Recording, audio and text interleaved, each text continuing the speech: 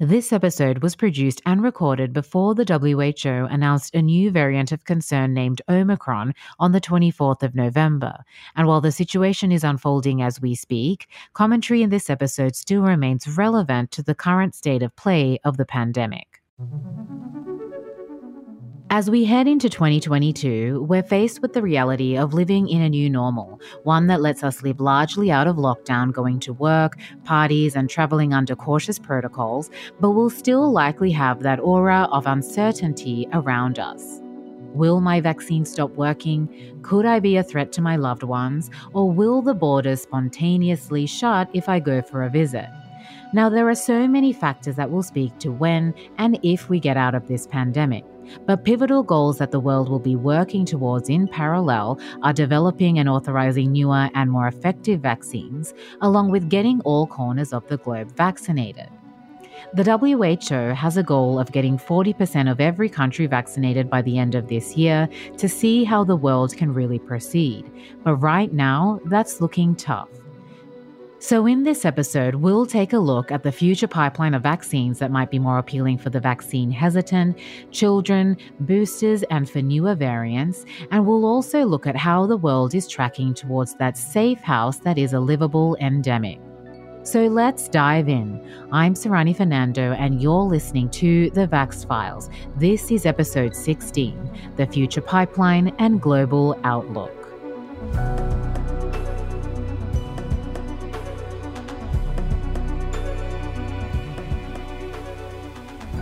So at the beginning of the year, a number of vaccines were authorized and globally distributed.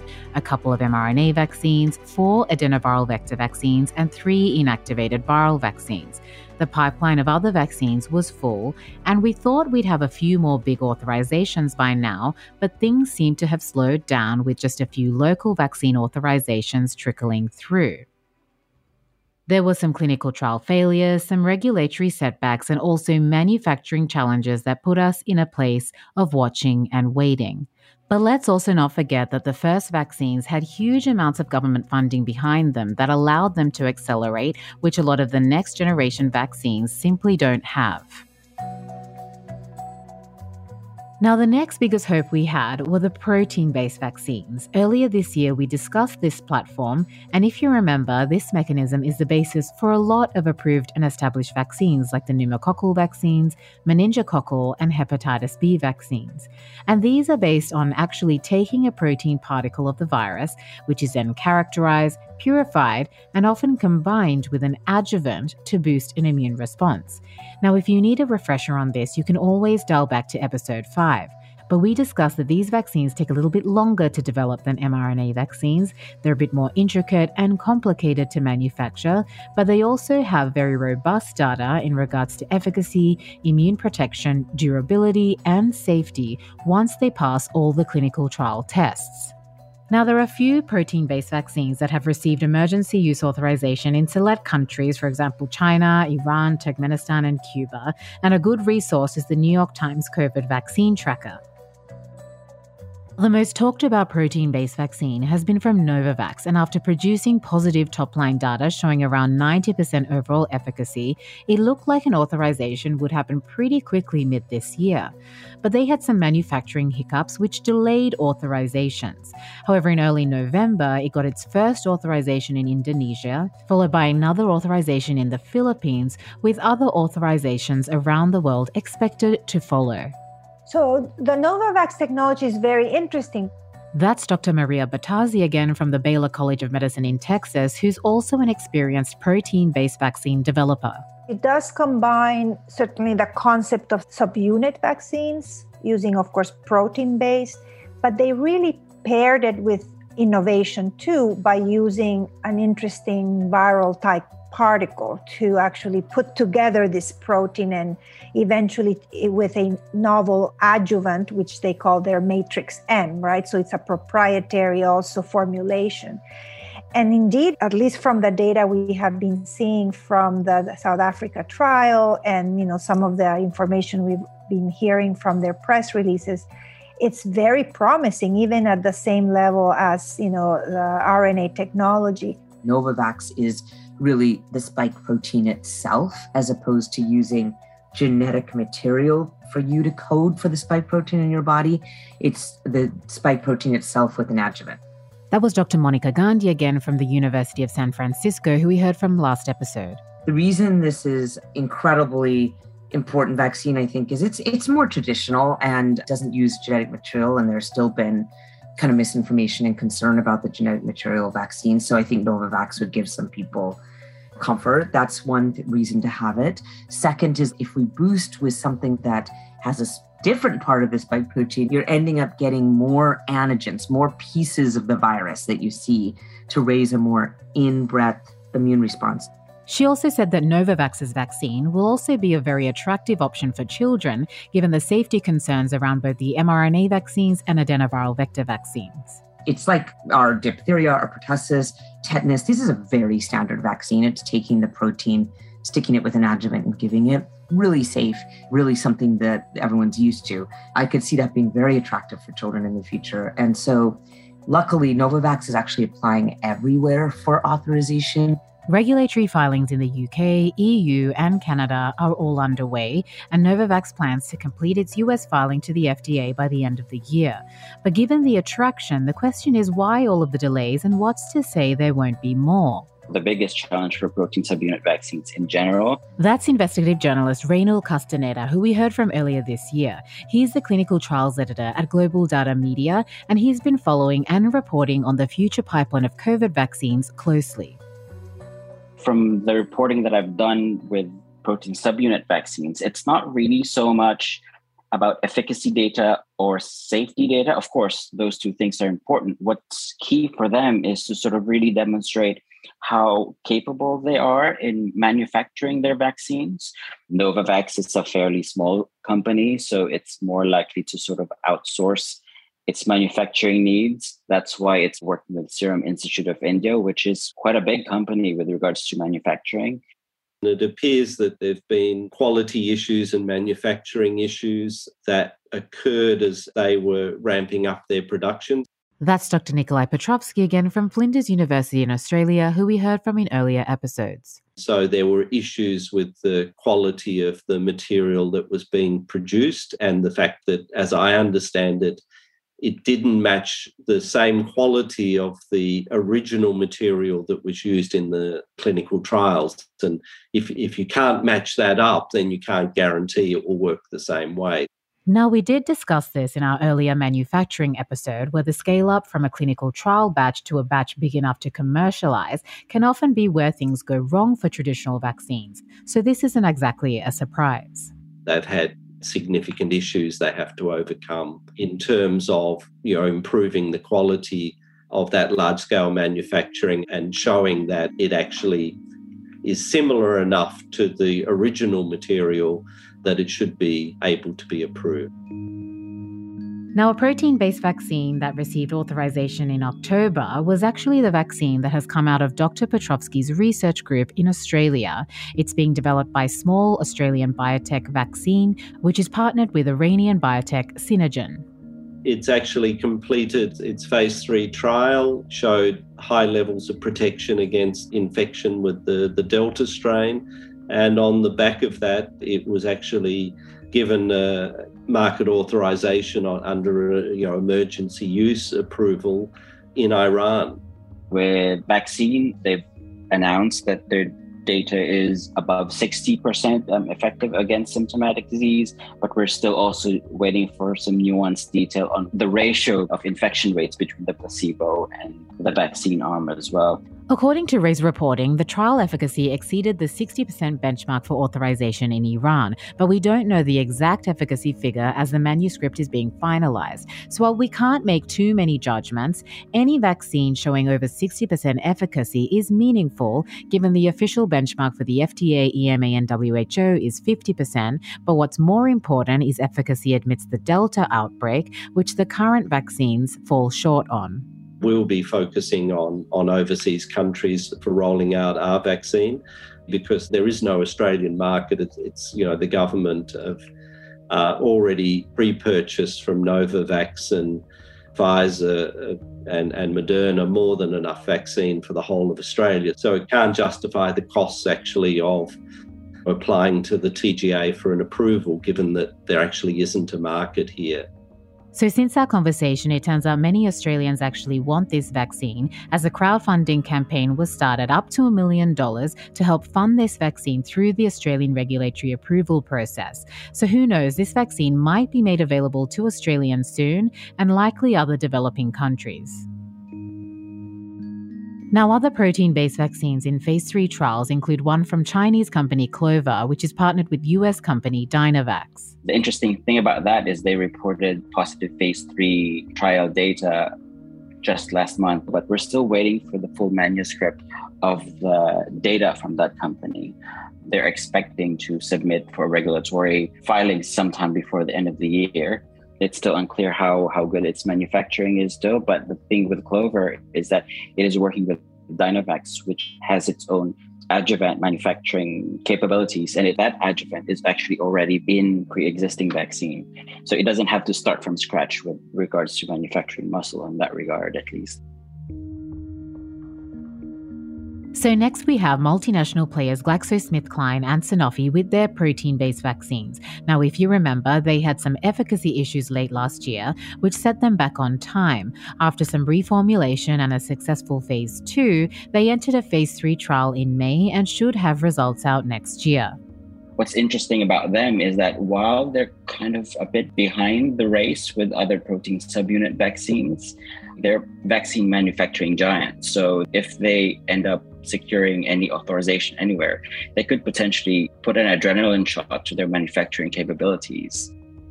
Positive results will likely see faster action for these multinational giants in terms of regulatory authorization and distribution, which we know is much more difficult for smaller companies or research groups. There's also a protein-based vaccine in phase 3 trials in India for both adults and kids, and this technology actually is coming from Mario Bottazi's group at the Baylor College of Medicine in Texas and partnered with Indian company Biological E. Now, the company said it might seek emergency use authorization in India later this year once it looks at interim efficacy data. The other one that I'm quite excited to find out more about is the one by Medicago, which is currently in phase 2-3 trial. And according to the company, they're looking to report sometime before the end of the year. What's different about this approach is that they're using a virus-like particle that expresses the COVID antigen. So this hasn't been done before. So this could probably be something that would attract people who might be a bit more hesitant with the adenovirus vectored vaccines, for example. Another important factor to consider is that the next generation vaccines that had their clinical trials carried out in 2021 had a higher bar to reach in terms of efficacy.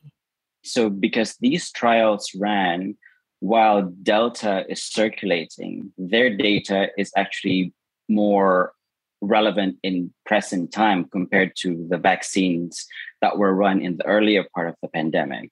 So with these trials that are being run now and with data just reporting now, they could clearly say that their vaccine is X% protective against Delta. And we know that Delta is perhaps the most virulent variant out there at the moment. So the assumption is that if you have really good data against Delta, it could potentially even be more protective with less virulent variants. But still, all the protein-based vaccines have been designed to code for the original spike protein of the Wuhan variant. And we hope that they'll still be somewhat protective against future variants, but that's not guaranteed. So now the next step is to think about redesigning the vaccine against multiple variants, which, as we discussed last episode, is more feasible with the protein-based vaccine approach.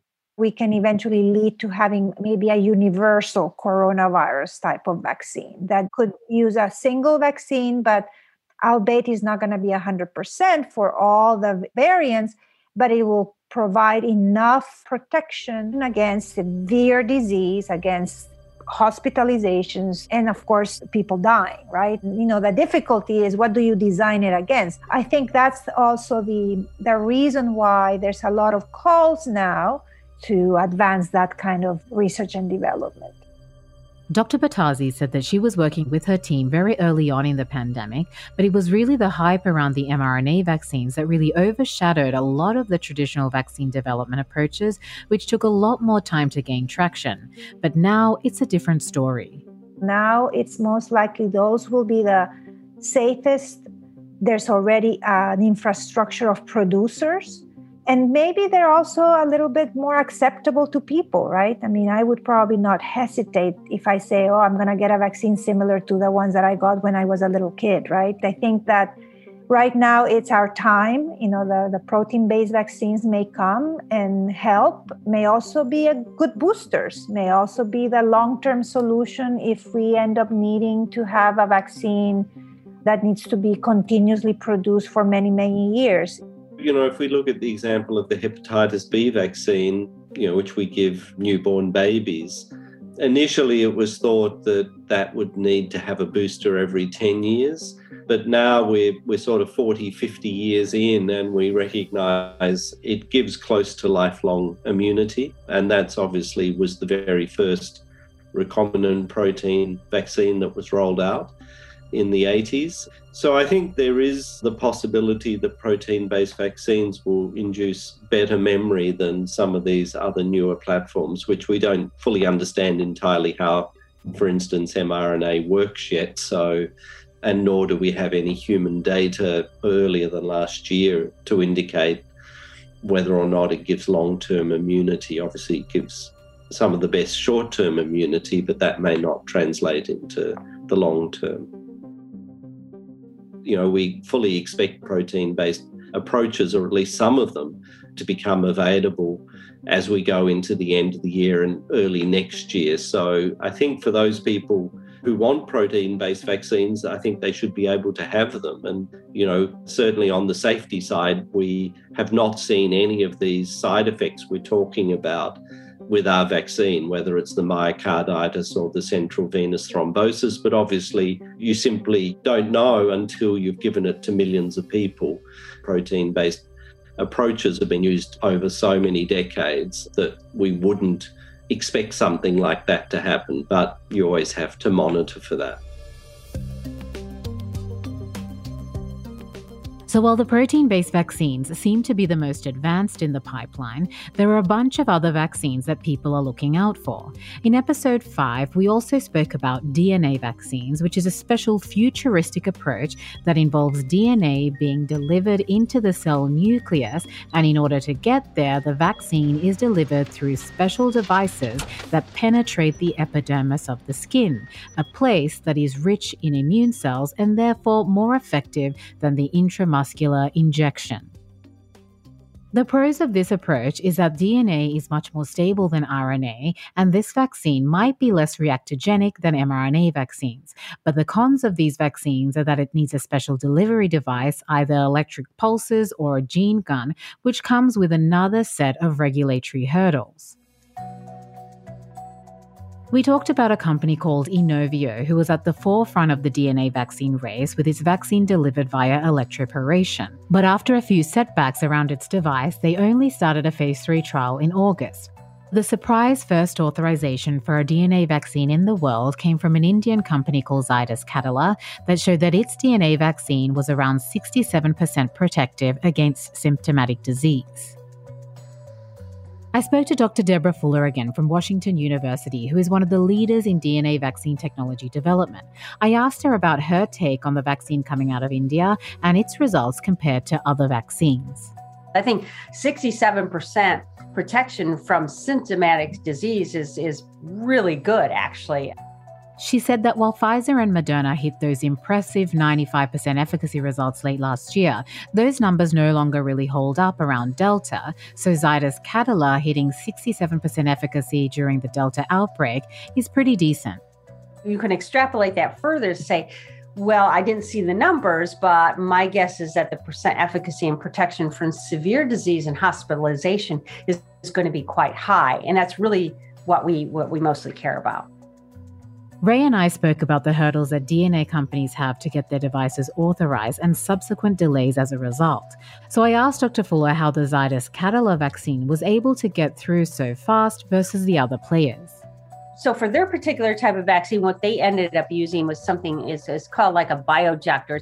Basically, it's like a blunt needle that pushes liquid into the skin. That particular technology, just brute force of shoving liquid DNA into the extracellular spaces of the skin and then having passive uptake of that DNA and hoping some of that gets into the nucleus. Our technology actually uses microparticles as little mini bullets that actually directly inject the DNA into the cells of the skin. And so we already get it into the cell, and then we have a more efficient delivery of that DNA into the nucleus. So we get a lot more of the DNA being expressed in the skin with our technology than what the bioinjector sort of apparatus that they use. And it also is less painful. It's just feels like a puff of air, whereas, with a little bit of a liquid injection, it's somewhat painful, not as painful as a needle stick, but it's still somewhat painful. We still have a little bit to go because we have that device in addition to the biologic, the vaccine material to get into through the FDA approvals. Now, some experts aren't as convinced about the DNA vaccine pipeline, like Dr. Shabir Mahdi from the University of Witwatersrand in Johannesburg. Its method of administration, I think it comes with a fair amount of complexity, and it hasn't been shown to perform too much better than RNA vaccine. And compared to the administration that's required for a DNA vaccines, the RNA vaccine is probably easier to administer. And I think the RNA vaccines overcome some of the issues in terms of storage, which makes it more sort of friendly to use and to deploy. So again, I can't see why the DNA vaccines would be too much of a game changer relative to what the RNA vaccines are able to offer. There are also other types of mRNA vaccines with potential attractive differentiators. Another one that I'm quite intrigued by is the mRNA vaccine by Arcutis Therapeutics. As we've learned this year, we all assume that mRNA vaccines is sort of like it's all going to work, but with CureVac reporting really poor data, it could go either way. Arcturus is a California-based biotech that's partnered with Duke NUS Medical School in Singapore. They have an mRNA vaccine that's in a combined phase 2-3 trial, and interesting animal testing has shown protection against infection. The other promising development is new types of mRNA vaccines. That was Dr. Prashant Yadav, Senior Fellow at the Center for Global Development and Professor at INSEAD. We heard from him earlier this year during the manufacturing episodes. One in particular that a company called Genova is developing. This mRNA vaccine is in a combined phase 1-2 trial led by Indian company Genova and Seattle-based company HTD Bio. The benefits are that if you don't rely on the same lipid nanoparticle encapsulation technology, but to think about the delivery method to be slightly different, then some of the complex manufacturing challenges around the lipid nanoparticle encapsulation portion of the process steps become easier, which may lend themselves to a larger number of companies and sites being able to manufacture. And the second is their vaccine candidate does not require stringent ultra cold chain type of temperatures. So that looks like a promising candidate.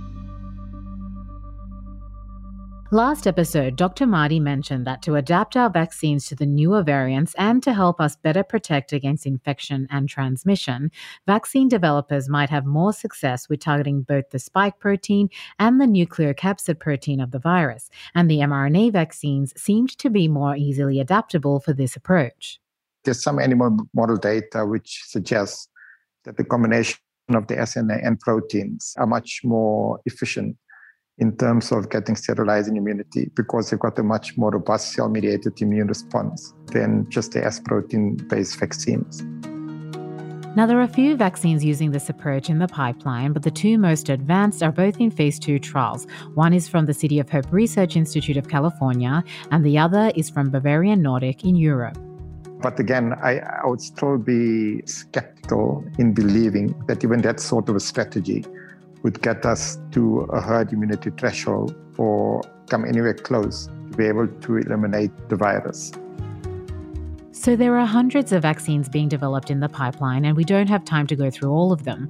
But Ray and I were specifically talking about the intrigue around needle-free approaches, for example, intranasal sprays or oral vaccines that might be attractive options, not because they don't use that painful needle, but because they directly target the primary site of infection, the nose or the mouth, and also eliminate the need for syringes and needles, which often add an extra layer of complexity when it comes to administration and also distribution. But there are still some caveats with these approaches that may come in the way of some of them succeeding.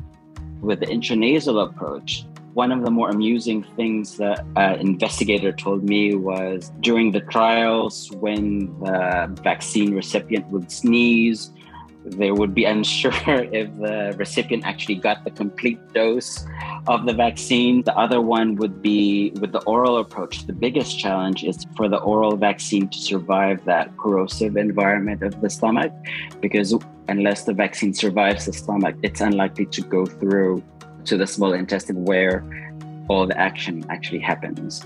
And overall, the biggest challenge for all these approaches is that at the very least, they're phase 1 or phase 2 ready. So they're very, very early in the race. And even if they do get approved in the end, they have unique manufacturing requirements. Given these are unique approaches, they'll also need specialized manufacturing facilities, which just adds an extra layer of complexity to getting them to the public.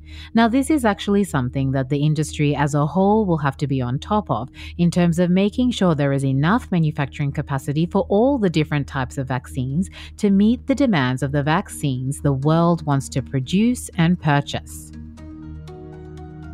If the future trajectory of the virus is such that we have to think about periodic vaccination, then it's also going to become a question of how does the market share get allocated between different manufacturers of different types of vaccines. And the market share allocation, I mean, this is a problem that we all study quite a lot in biopharmaceuticals and the life sciences industry. It'll depend upon demand size preferences. It'll depend upon payment and reimbursement structure. It'll depend upon a population perceptions of which one do they consider to be a more efficacious vaccine. And it'll depend upon country governments' national policies on which ones they want to include for their subsidized national vaccination programs. So this goes back to what we've discussed before. Manufacturers will have to be a bit more agile with cooperation and collaboration in order to effectively tackle future global vaccine needs. There's just no room for siloed approaches. So I think a variety of factors are going to come into play to determine what the future shape and size of the COVID vaccines market looks like. And the trajectory of the virus is only one part in that uncertainty equation. There are many other parts which are human-created uncertainty that sometimes are the bigger source of uncertainty than the pandemic's trajectory itself. So when we talk about the future pipeline of vaccines, there's also a question of ramping up manufacturing capacity for the existing vaccines in different parts of the world, especially lower income countries, considering they're the ones struggling to get shipments as higher income countries keep the doses for themselves. I asked Prashant if there was any progress here. So a lot of new vaccine manufacturing sites have come up in the last 12 months period, and much of that in the last 5-6 months. He mentioned 3 sites in Africa, additional sites in Latin America, and a few homegrown manufacturers in India. When I say they have come up, they are not at a stage where they are currently producing commercial batches of COVID vaccines that can go into the population, but they are getting ready to do that. And they are getting ready to do that with a sufficient diversity of platforms. Prashant said that as they're getting ready to start developing COVID vaccines, they're also strategizing on what to do with these facilities in the medium to long term if the demand for COVID vaccines starts to decrease. There's the possibility of setting them up to manufacture other routine childhood or adult vaccines, or even getting them prepared for new pathogenic vaccines that might be needed for future outbreaks. But in any case, this is significant progress, which should put these regions on slightly better footing should another outbreak outbreak occur, making them less reliant on higher income countries to save them. Because even though rich Western countries have been pledging doses to lower income countries, somehow they're still at the bottom of the queue. If a country overall is a smaller market, then they don't have that kind of leverage, not just for COVID vaccines, but for the overall pharmaceutical market. The WHO's goal of getting 40% of all countries vaccinated by the end of 2021 is now getting tight and unfortunately looking unlikely. And Dr. Sam Agudu from Maryland University and the Institute of Virology in Nigeria said that the COVAX facility, while a good initiative in theory, didn't pan out as planned in terms of helping to reach that goal. What we expected to happen is not happening. Maybe more disbursements coming in with higher numbers, but it's still trickling. They are vaccine trickles, it's vaccine drips, and there'll be, 150,000, maybe some are more substantial, 3-point-something million doses. But that still does not even get us to 20% of some of these countries. The whole inaction is as if it's buying time for high-income countries to do exactly what they want to do, get everybody all tanked up with 3 doses, including booster and so on, vaccinate all the children, do everything, and then leave the rest of the world to languish. I asked her whether things had improved after more pressure was put on national leaders, for example, the US, EU, the UK, and the like.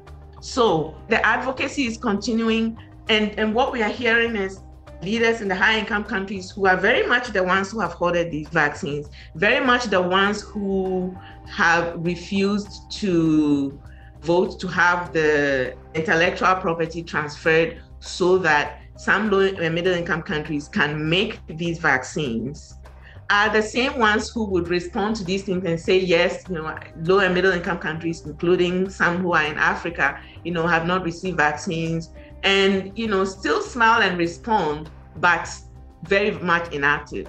And I don't think this is due to processes and procedures. These things can be done, and can be done very quickly. You protect your population, but then the world's population is also protected, because guess what? The borders are just artificial borders. If we are not all one big herd that's immune, it's still going to be a problem. Unfortunately, in the absence of really being able to quantify what the burden of COVID-19 has been on a continent, that sort of diminishes the ability to advocate for vaccines to be made available to the continent as well as within a country for people to get vaccinated. And that, for me, is one of the challenges we currently face. I think for many African countries, inadvertently, they're going to end up developing protection against severe disease, not because of immunity induced by vaccines, but rather because of the high force of natural infection that's taken place over the course of the past 3 waves. He said that even in South Africa, which has around 20% of its population vaccinated, the country is still expecting another COVID resurgence around December, January. But it's likely that this 4th wave will be modest compared to what was experienced during the first 3. All the models currently indicate that in South Africa, over the course of the first 3 waves, as many as 70 to 80% of people have been naturally infected with the virus. And that does induce good protection, at least against severe disease, even if not too predictable when it comes to how well it protects against reinfection and mild illness. He said that there's some data coming out of Ethiopia and other SERA surveys, all of which speak to more than 50 to 60% of African populations being infected with the virus. So even though Africa is lagging behind when it comes to vaccine-induced immunity, I think it's probably inadvertently in a similar space as high-income countries when it comes to protection against severe disease in the context of immunity having transpired inadvertently through natural infection.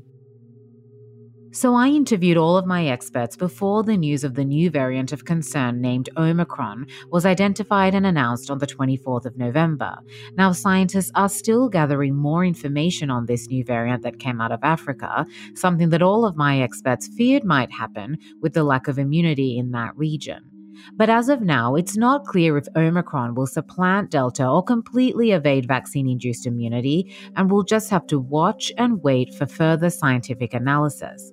But in any case, where we stand right now, we're still not at the end of the pandemic tunnel, but to some extent, there are some better forecasts on where we need to be to get to that livable endemic.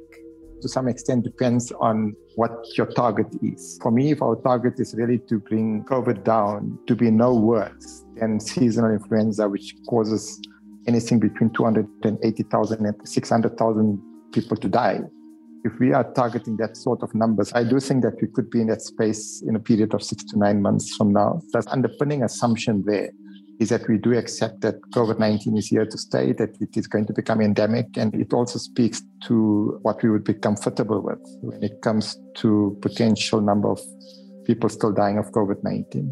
A typical pandemic, it runs for 3 to 4 years is when it has its disruptive effect before it sort of settles into the background. So, I think people were just hoping that this would be very, transient. But, I think we might have another year to go. But I think the light is at the end of the tunnel, and I think things will start to improve next year. And hopefully by the end of next year, we will be getting back to more of a semblance of normal. So it's hard, but we are getting there.